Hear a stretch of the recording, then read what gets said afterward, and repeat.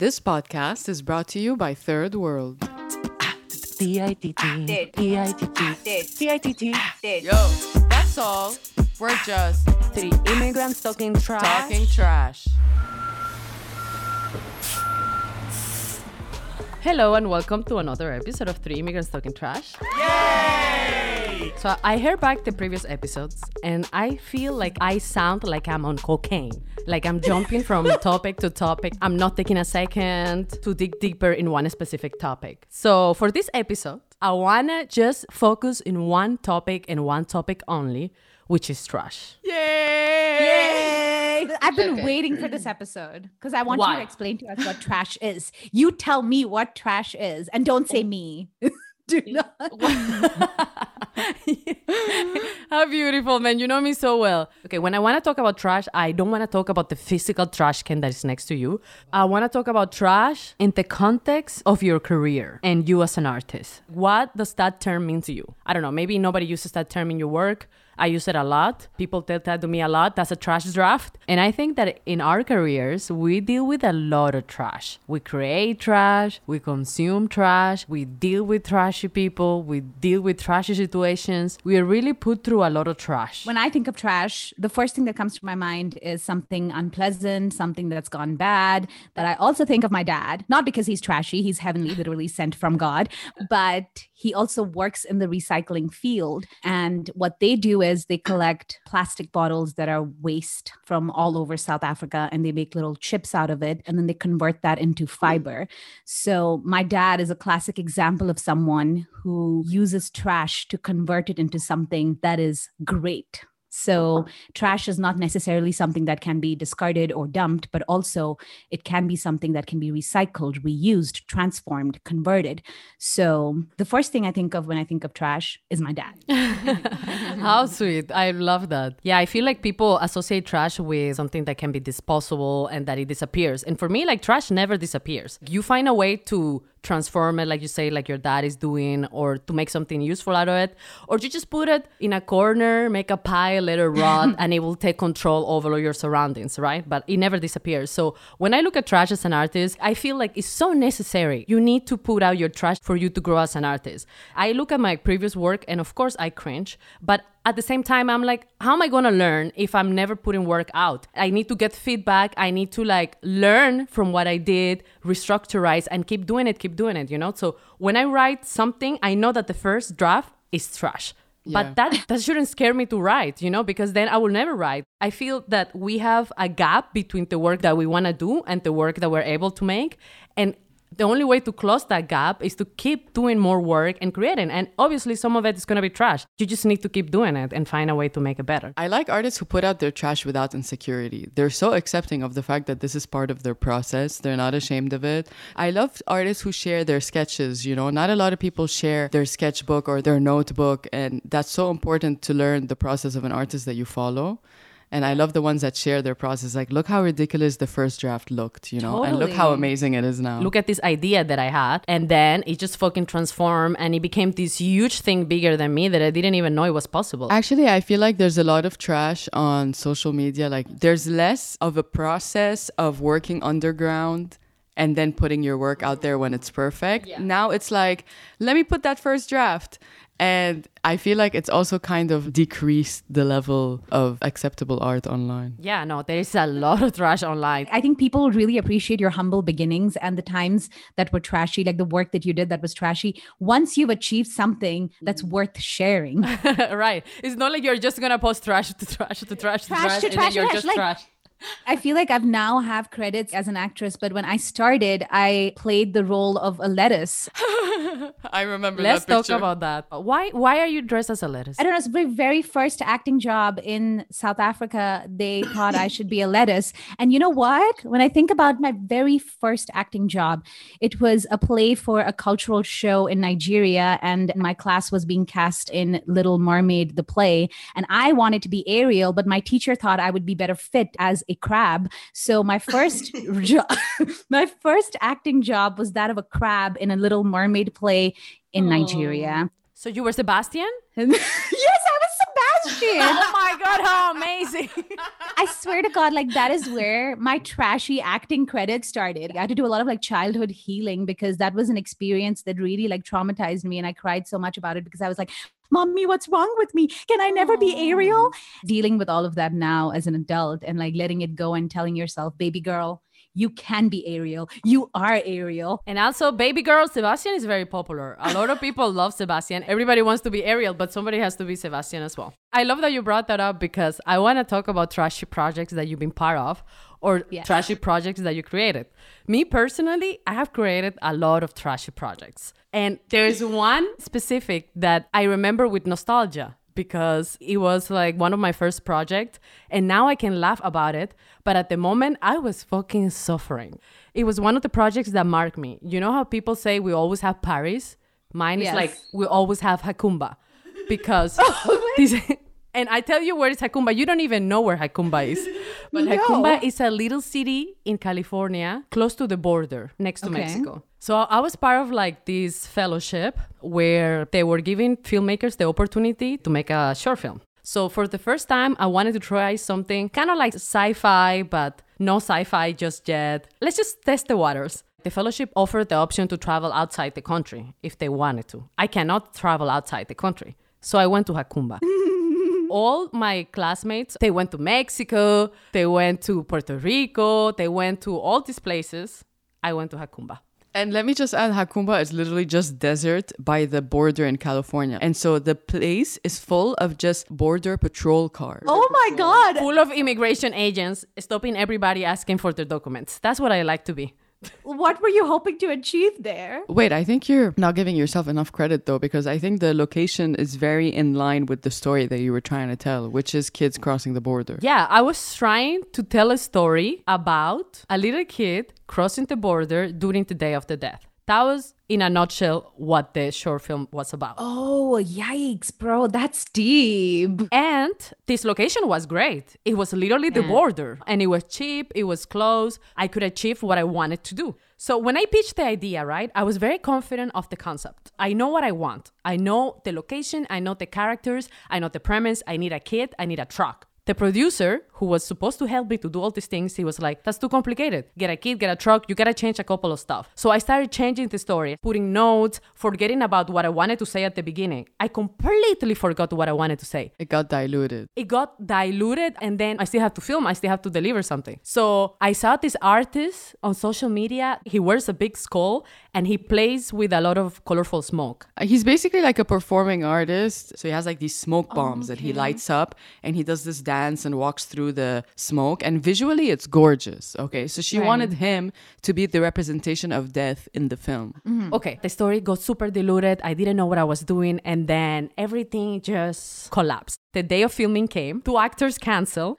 The location is 3.5 hours away. I was driving the van with everybody on board. And I was like, okay, guys, we're going to Hakumba field trip. We're here now. It's happening. I don't know what's going on, but it's happening. I have to adapt the story. I have to shoot something. Not only that, I flew my friend from Mexico to help me film this piece. What? You know how in this fellowship, everybody got like a airline ticket. I got this ticket, but I cannot fly out the country. So I gave it to the cinematographer I flew the cinematographer from Mexico. Didn't book in my hotel. He stayed on my couch. What is my obsession with people staying on my couch? I'm so lonely, man. Somebody tell us. I need to get rid of this couch. I don't know what's happening. It's like a black hole drawing people to the couch.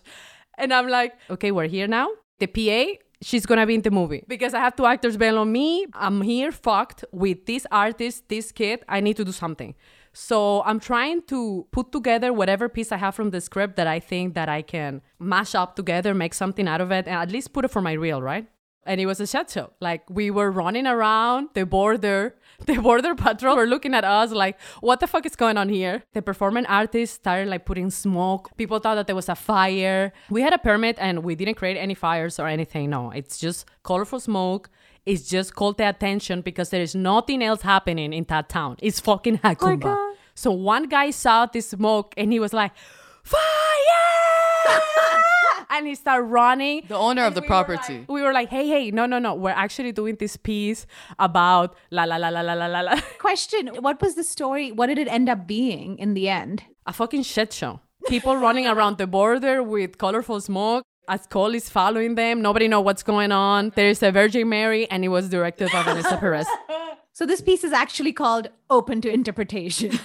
And then tonight came, and we were trying to shoot a dance with the artist. He has fire in his act. There's a lot of wind happening, and he just burned his eye. And he's like, oh! And I'm like, guys, cut this shit. Let's wrap. It was a lot of fun. Was he able to work after that? He was He great. still has his eye. And then the artist himself was driving the van. He drove us home. With one functioning eye? Dropped you home with half an eye. This was the trashiest project I ever got to create. It's always like that, man. Our first project sucked. It taught me so much. I feel like I did a master with that project, you know? You need to be so clear with your ideas from the get-go, and you need to have people on the same page with you from the get-go. This is what I want, and this is how we're going to achieve it. I'm completely open to ideas. But I'm not going to let someone that doesn't know where I'm coming from completely destroy the idea and go with it. And then I don't understand where he comes from. Nobody's coming from anywhere anymore. We're in a shit show and we just need to make something happen. And I'm like, I will never, ever put myself in that place again. You know, I had to learn, burn that shit out. That was like 5 years ago. I have to commend you because I think that you've always been such an ambitious producer. I think since then, you've now like come such a long way. And like, guys, anyone who's listening, Vanessa Perez is one of the best producers in LA. And you're never afraid. I think what I love from the story is that you're not afraid to dream big. And like, not many people will, you know, like not many people will be like, I'm going to just like go balls out on this. You do go balls out on everything you do. And I think now you take calculated risks, but you take risks. Yeah. Absolutely. I feel like before I will jump and the crash will be so strong that now I'm a fucking skydiver. You know, I have a fucking parachute. I'm like, bitch, that will never happen again. Now you think about all the things that could potentially go wrong because your very first trashy project, literally everything that could possibly go wrong went wrong. What about you guys? Any trashy projects that you remember that you were part of? Not that you specifically created, but maybe that you were part of, like Sebastian here already mentioned. If you have any others. Well, I was also a C-class superwoman for a web series that was created years ago. We literally shot one episode and the creators of this web series took me to these buildings in Culver City and made me jump in my superwoman costume from one building to another. And I had no stunts experience. Oh my God. Yes. And also the costume that they made for me as Superwoman, it was so heavy. It was such bad quality that at the end of the shoot, I was bleeding from my nose. And like for that shoot, I got like $68 or something. Wow. The costume was so expensive. For them to make it, it was so expensive that literally I think they went bankrupt. Like they went bankrupt just making the costume. So they couldn't make another episode. And oh my God. I just remember like feeling so ridiculous wearing this Superwoman costume with like an underwear on top with like a cape and jumping from one building to another in Culver City where people are looking at me thinking, are you serious? Like, oh my God. Dude. And I was like full on thinking that I was going to be like Wonder Woman or something, that this thing was going to blow up. So I took that shit seriously. You know, from my past experience, how like I take work very seriously. We know. So I kept on jumping one building to another. Oh my God. That's hilarious. I will kill to have that drone footage. Oh my God, you still have the footage? I haven't seen it. Wow, after all that work. But I might actually be able to like reach out to those people. And if I can get the footage, I'll send it to you. Oh my God. I feel like they saw the footage and they were like, no, I think she might sue us. So let's just like hold this shit out. She's like just jumping from building without any harness or any stunt member, nothing. It was just me and like one person filming me and another person just like, I don't know, holding my cape and like flying it in the sky. Oh my like God. You know, we're so naive when we're so young, you know, when we start off in an industry that you actually think that something so small and trashy can really blow up and make you, you know, big. So Absolutely. I thought I was going to be like an A-list actress after that. My first job here, I got it as a graphic designer. This agency told me, okay, there's this really big hair and beauty brand that really needs your skills right now. I'm like, oh my God. They say it's Toni and Guy. I grew up, my mom, all her friends, you know, all the hair products were Toni and Guy. why I use Tony and Guy. I'm like, okay, it's a big brand. It's my first job in LA. I'm going to design for them. This is amazing. I go early to the job the first day. I enter, it's like a beauty salon. It's like the Tony and Guy, but the salon, not like their headquarters or anything. I'm like, okay, am I getting a haircut, guys? What's going on? And there's a bunch of grumpy guys and this older woman, Midwestern or Southern. She had a Southern accent. And no joke, she looked like these Dolly Parton characters. She had no idea how to tell me what I was there to do. She had no idea how to work with a graphic designer. And guess what I was there to do? Cutting hair? What? They sent you to cut hair? No. You had to take pictures of her. Wash heads? Were you washing heads? I was basically there to do Tony and Guy brochures for pet products, dog products. Well, it's a start. It's a start. Stop it. Oh my God, I cannot believe you never told me the story. She pulls up a picture of a bulldog and she's like, so this is the guy that we want to use in the packaging. And I'm like, oh my God. And I'm doing this on an old computer in the corner of the salon while other people are getting a haircut. No way. $20 an hour. It's probably the last time you did a $20 an hour job. First and last time. Okay, all right.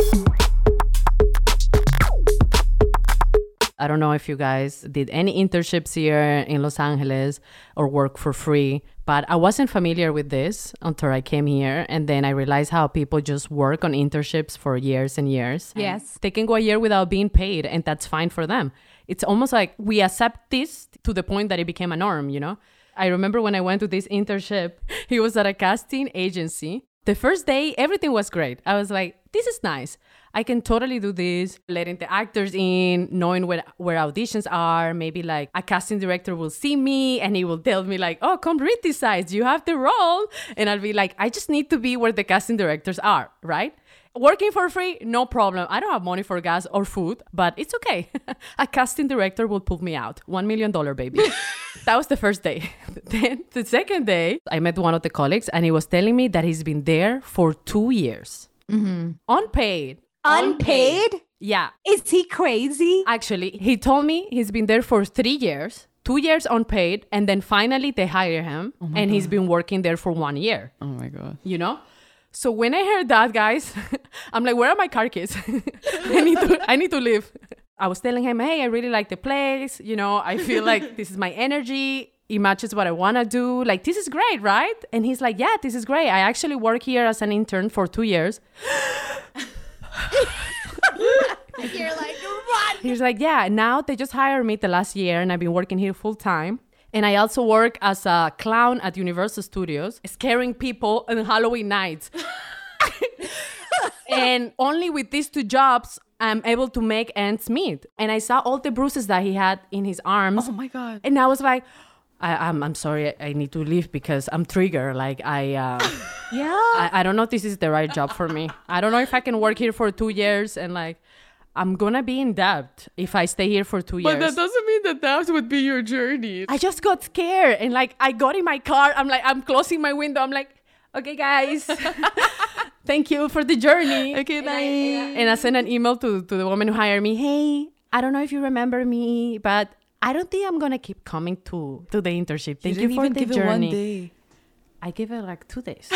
Yeah, I also worked at a casting agency for 2 days. Because the exact same thing happened to me too, but it was an older man, like literally like my dad's age, who'd been working there like a couple of years, and I think he was getting paid well.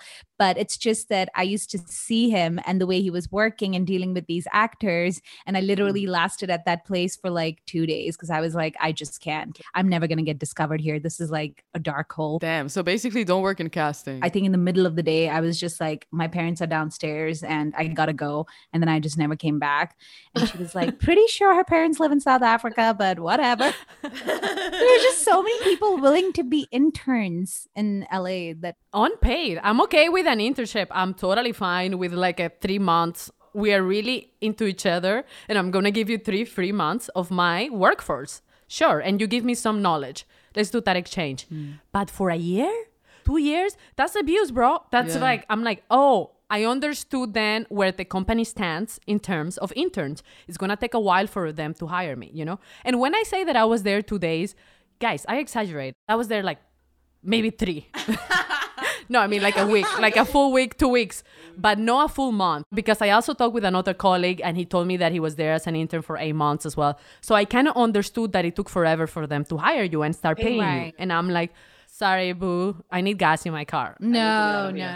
You guys have any trash situation that you created? I've created many trashy situations, but in life, not necessarily like work-wise. I think more like creating trashy situations for my parents because I was a trashy adolescent. Any particular stories that you have? So the one time Amy and I went out clubbing and we were 21 years old. We weren't like children. We went out clubbing and we got wasted that night, and pun intended. And we decided that we were definitely going to drive home drunk because we thought we were perfectly fine to drive, but obviously we weren't. And we basically passed out in the car and my face was like plastered on the driving wheel. Luckily, my daddy knew which club we were at.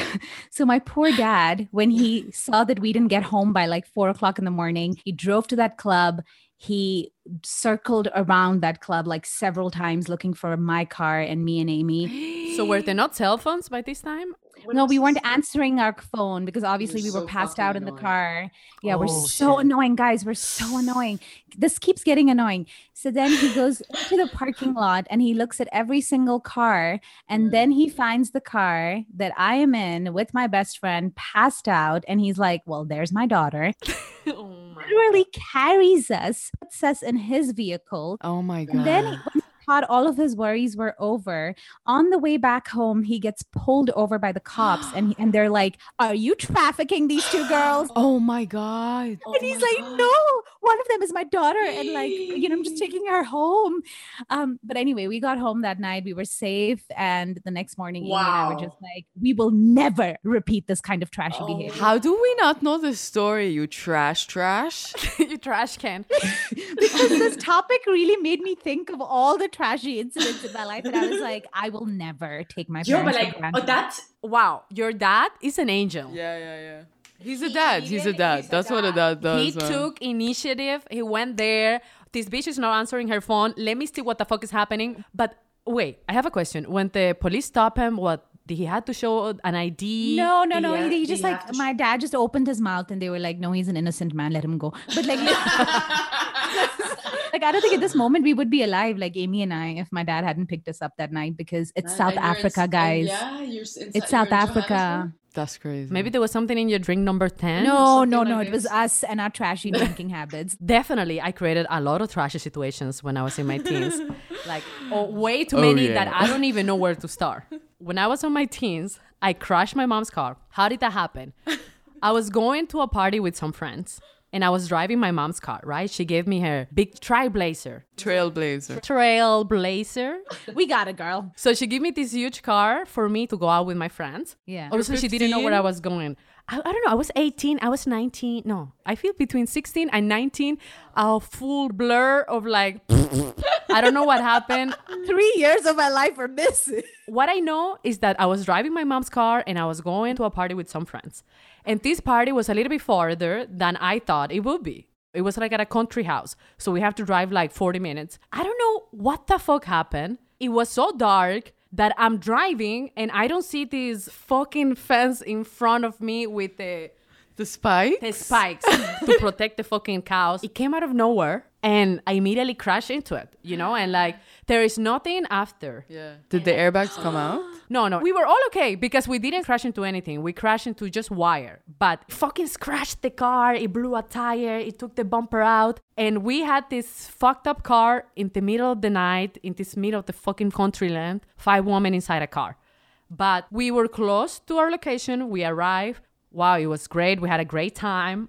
I'm like, I forgot about the car. Cocaine line. Hey, I'm happy again. Great. We leave. I don't even know how I drove after that party, but I drove back to my friend's place. In that car? Yeah, in the car. All good, right? That's what I thought. Next morning, I woke up, I come down, I see the car. It looks like a piece of shit. Oh my God. I can finally see the damage and I'm like, wow, this wasn't just wire, bitch. Like, did you just free some prisoners? Like, did you just broke into a jail or something? Like, you obviously damaged the car. I don't know why I thought the best solution was to don't say anything to my mother, take the car to a repair shop, repair it myself, and then just bring the car like it was new and nothing happened. Okay. Fucking I psycho. really How think did that that was go? gonna work. I started like panicking. My friend sees the car next to me. She started panicking as well. She started calling friends. Hey, do you know an auto shop? One friend recommended us this auto shop that is in the middle of fucking nowhere, dude. In the middle of crackland. It's so poor, but it's super cheap. I think that they stole a different bumper. I don't know, because it was super cheap. He gave me a quote that I was like, you're joking? Is this for 2 coffees or something? It was so cheap that I have to like, oh, okay, I think actually this is my work. I think I can actually fix the car, show up at my mom's place with the car fixed, and nothing happened. I leave the car there in the middle of crackland. I go back to my friend's place. My mom is calling me, hey, where are you? You haven't appeared since last night. You haven't like answered your phone. Everything is great. Everything is great. I just had a little incident with the car tire and I'm fixing it. She's like, okay, where are you? We can come get you. So the repairs supposed to take 2 days. At the beginning, he told me by end of day, but then he told me actually 2 days. I spent those 2 days in my friend's place and my mom is like, where the fuck are you? And then my mom starts just looking around for me. She finds my friend's address and I'm like having fun. Hey, la la la la la la. And I hear a knock at the door at my friend's place. And we're like, what the fuck is going on? I don't know why I got super scared. And I'm like, I immediately just hid. And my friend went to answer the door and she was like, hey, my name is I am Vanessa's mother. I'm looking for her. Do you know where she is? And she's like, oh, no, I have no idea. She's completely lying to my mom because I didn't want to face my mom. You know, I'm like, I'm not ready to come home yet, guys. I need to bring the car completely repaired, like nothing happened. My mom was calling me. She's like, hey, if things are bad with the car or anything, it's fine. Like, just come home, bitch. It's fine. It's not the end of the world. So I like completely stressed her out for like 2 days. Finally, I appear home with the car. It looks like fucking new. But my mom wants to fucking kill me and remove my eyes. She doesn't give a You fuck. about the actually car. got the car? I thought he like ran away with it or something. No, I went back to Crackland. My car was like new. This guy repaired everything different. For Tiny the little price of 2 bumper. coffees? I'm telling you, I don't know what the fuck is going on there. I don't know if they put drugs inside the car. And I traffic it without knowing. Anyway, so I fixed the car. I came home. My mom like didn't want to talk to me.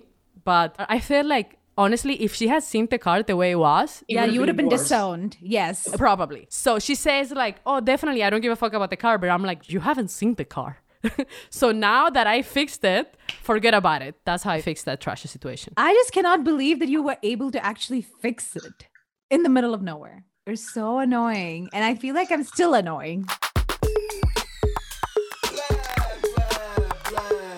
Let's talk about what do we find to be trash. Like, what do we think is trash? It can be anything. Fucking rant about the things that you find trashy in life. I find a lot of attitudes trashy. People have certain traits that are very trashy.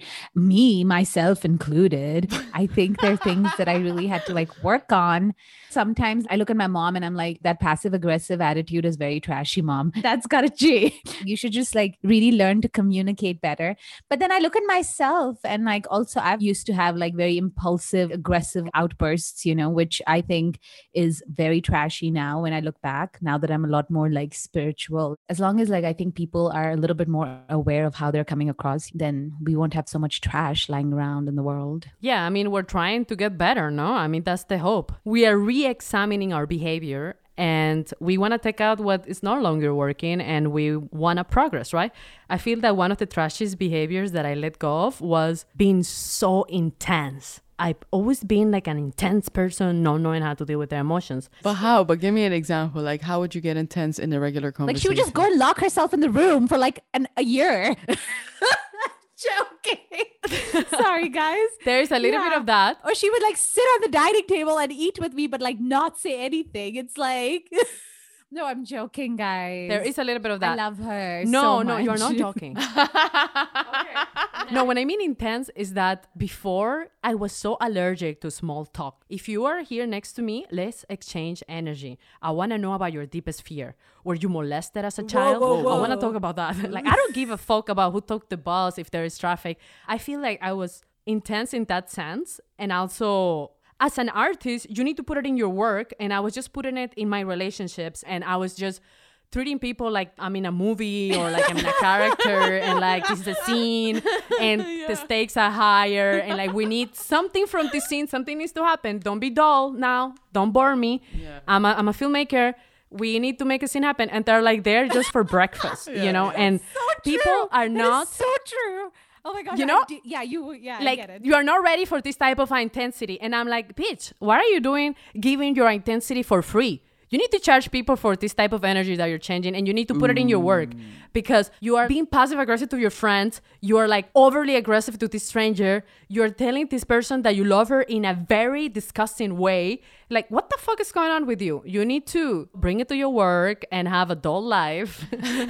Be more mature, you know, like learn how to communicate. And yeah, that was a trashy behavior that I had to let go. And then I noticed through the years, like I'm talking like 10 years ago, 5 years ago, last week. Today, I'm a new person. Well, I'm glad because that was pretty fucking annoying.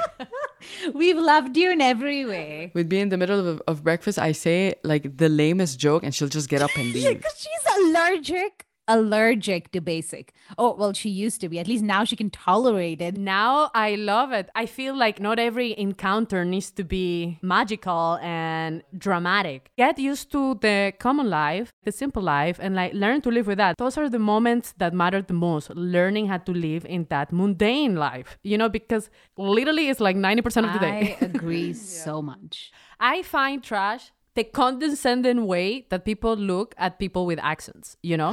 Yes. It's like, bitch, save your condescending shit. I know I have an accent. I live with it. I listen to myself louder than you can listen to me, bitch. It's in my brain. I can hear my echo inside my mouth. And like to see your condescending look like, oh, I'm sorry, you know 2 languages and one of them is broken. I don't give a fuck. I know 2 languages. Yes, one of them is broken. You know 1 language. It's good. And then what do you do with it? You know, you're trying to be condescending to me, bitch? I really don't think that most of these people are looking at you condescendingly. I think it's a different reaction, but that's how you're reading it. It might be just understanding, oh, she has an accent, or trying to wonder where you're from, or thinking it's so cute. It could be all of these things. Yeah, I can totally be projecting. I'm not saying that everybody that I open my mouth to, they look at me in a condescending way, but there are people that you definitely feel that and get that from them, you know? And there's other people that they're trying to correct you, like just give you like a grammar sentence right there. Like, do you understand what I'm trying to say? Yes or not? I can repeat. I don't need a grammar lesson. I only had one situation where a woman was talking to me like I don't speak English. I asked her a question and then she repeated the same thing word by word as if I'm deaf or my God, I'm stupid. She was like, so like I said, this, that, and this, and that. Do you understand?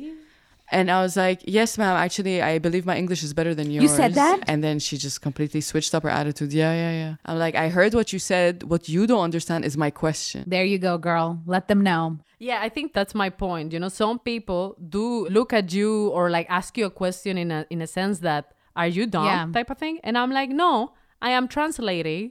My lips need warm up. The word is not coming properly. Give me a second. I still can do the job. I can definitely do the job. I have 2 layers of 2 different languages. So just because I miss a word or like use in or on, or like you're trying to teach me that's actually at, I don't give a shit at that moment. That's the attitude you should give then and just put them back in their place. Totally. But I just think it's trash. Just the condescending way that people look at other people with accents. It is trash. And there's a word for it. It's called cultural insensitivity. I mean, this has happened to me several times where like I'm sitting at a dinner table and everyone at that table is discussing where my accent is from while I am there. Yeah. Is that a comfortable thing for me to sit there and listen to you guys talk about where is her accent from? Is it Indian? Is it South African? Is it Nigerian? Is it British? Is it, I don't know. But like now you've just killed my appetite. And also it's demeaning to me. You can discuss this when I'm not there. Why do you have to discuss this in front of me and then dissect it? Yeah. It's almost like it's okay to discuss it even now that you are in the room, because if you're not complaining about what I'm saying, it must be okay what I'm saying, you know? Some people are even like, don't tell me where your accent is from. Let me guess. Oh, Brazil. No. Okay. Colombia. No. Paraguay? No. Costa Rica, right? No. Argentina? Can I leave? Yeah, it's so bad. It's like, Why do we have this urge to figure out who this person is from? What do they identify as? Why do we need to know that? So that we can immediately just put them in a box. But it's also so we know how to behave with them. Right. That's true as well. So I'm going to behave differently with an artist than with a banker, for example, or with a conservative Muslim woman versus a white hippie. Got it. You know what I'm Yeah, saying? that makes sense too. I think that people who are still, especially when you live in big coastal cities like LA, if you still get people who are surprised and commenting about your accent or whatever, these people is a demographic that does not travel. Yeah. I don't want to get like racial about it, but I've met so many white Americans here who completely look over my accent, like can kind of tell where I'm from, but Yeah. doesn't really matter to, like, they're so used to being around people from everywhere. I feel you can notice when someone hasn't been around different people because they're like surprised and so curious, and it's almost like they saw an exotic animal, you know, and it's like, wow, look at those feathers and look at the way she rolls her tongue. I got this thing from an executive. It was the first week he met me, you know, first week. And he was like, what is your accent, man? You are like so passionate. I'm sure you are Latina because you have that fire in you. And I'm like, shut the fuck up. I am Latina and I have the fire in me, but I don't give a fuck about what you have to say about that. Write it in your diary, like write it in your journal, and keep watching your salsa movies and your Hollywood stereotypes about Latinos having out this rhythm and all these loud chancletas and planclecas. But don't bring it to work. I'm meeting you right now and you're telling me I'm just so fiery and I'm just so passionate. And That's so Very annoying. I wish we can do like a sketch or something where we reverse the roles and it's actually the white man that is receiving all the stereotypes. So imagine Vanessa said to him, man, where are you from? You're really light skinned, you have no lips and you're cold. Oh, you must be Canadian. You have no lips. right? Imagine it was the other way around. Imagine. And I told this guy, oh yeah, I'm from Venezuela. And he's like, man, I knew you are Latina and I knew you are here to not waste your time and you're going to achieve great things. Wow. And I'm like, I just met you. So I was at a bar with some colleagues once and we were talking about what was going on, what was happening in the news. It was Trump days. And my colleagues know that I'm part Syrian. One of these colleagues is a 24-year-old white male who describes himself as a conservative. I don't know how you can be like 25 in 2021 and consider yourself a conservative and you're like living in California, you know? So he had these weird political views, in my opinion. The second we mentioned Syria, I don't know how paper towel came up. And he said, there are paper towels in Syria? And like we're in the middle of a large group. What do you say? And I was so shocked. I started laughing, but laughing in disbelief. Like, are you fucking kidding me? And I have a colleague next to me who's older, wiser, well-traveled. And she tells me, he's young, he's suburban from Chicago. He doesn't know. It's just he has these images in his head. So I want to get into it. And I was like, what makes you think that in Syria there are no paper towels? And he said, I really mean no offense, but it's just that from the footage that I see on the news, it's hard for me to imagine someone entering a store and leaving with a bag of packaged paper towels. It seems like the country is so crumbled that, I don't know, people are using cloth, you know? Oh, okay. I was like, wow, that's what they see. They don't know that all they see are specific targeted cities that are at war. If you just drive 2 hours in the other direction, you're in the capital in Damascus where some people are living better than him. Or even if we don't. Why would you say that? I mean, we can go on and on about trashy situations, but I want to talk about trash in the context of the name of the podcast and the previous work that we have done together. I don't know if you guys remember, but once we tried to do like a video podcast. Yeah, I do. It sucked. And you said, it we was have trash. no future in this. So basically, that was the trash version of this podcast. Yeah, I remember that. You were very disappointed. And you were like, I'm never working with you guys again. You were like, what happens to Ayushi? You're always so funny. And the moment we say record, then you just lose all your humor. It's like you're scared of the red button or something. And I was like, oh my God. My face is hot. I'm sweating. That was an example of her intensity back then. Isn't that what happened? That's exactly. I remember you were driving and I was giving you all this feedback. And you were like, oh my God, what happened? Can I watch? And I'm like, no, it's too bad for you even to watch. I was like traumatized. Basically, this is to say that both Ayushi and I have been abused by Vanessa while supporting her during her creative endeavors. Several times. You guys have supported me from day one. Yeah. Honestly, every project, I'm like, okay, I need 2 bodies. Guys, just sit there, start talking something. I need to see how it looks in the camera. And you guys just bring your humor. I edit a couple things. And then that's literally how I learned how to film a video. Yeah. Just like putting you guys in front of a camera and asking you a bunch of random questions. And sometimes she would fake user-generated questions as if people were commenting online and sending us questions. And we would play believe. Toma 19. And she's like, okay, Toma, tell me. You guys are so cute. I would like to come in your faces. What?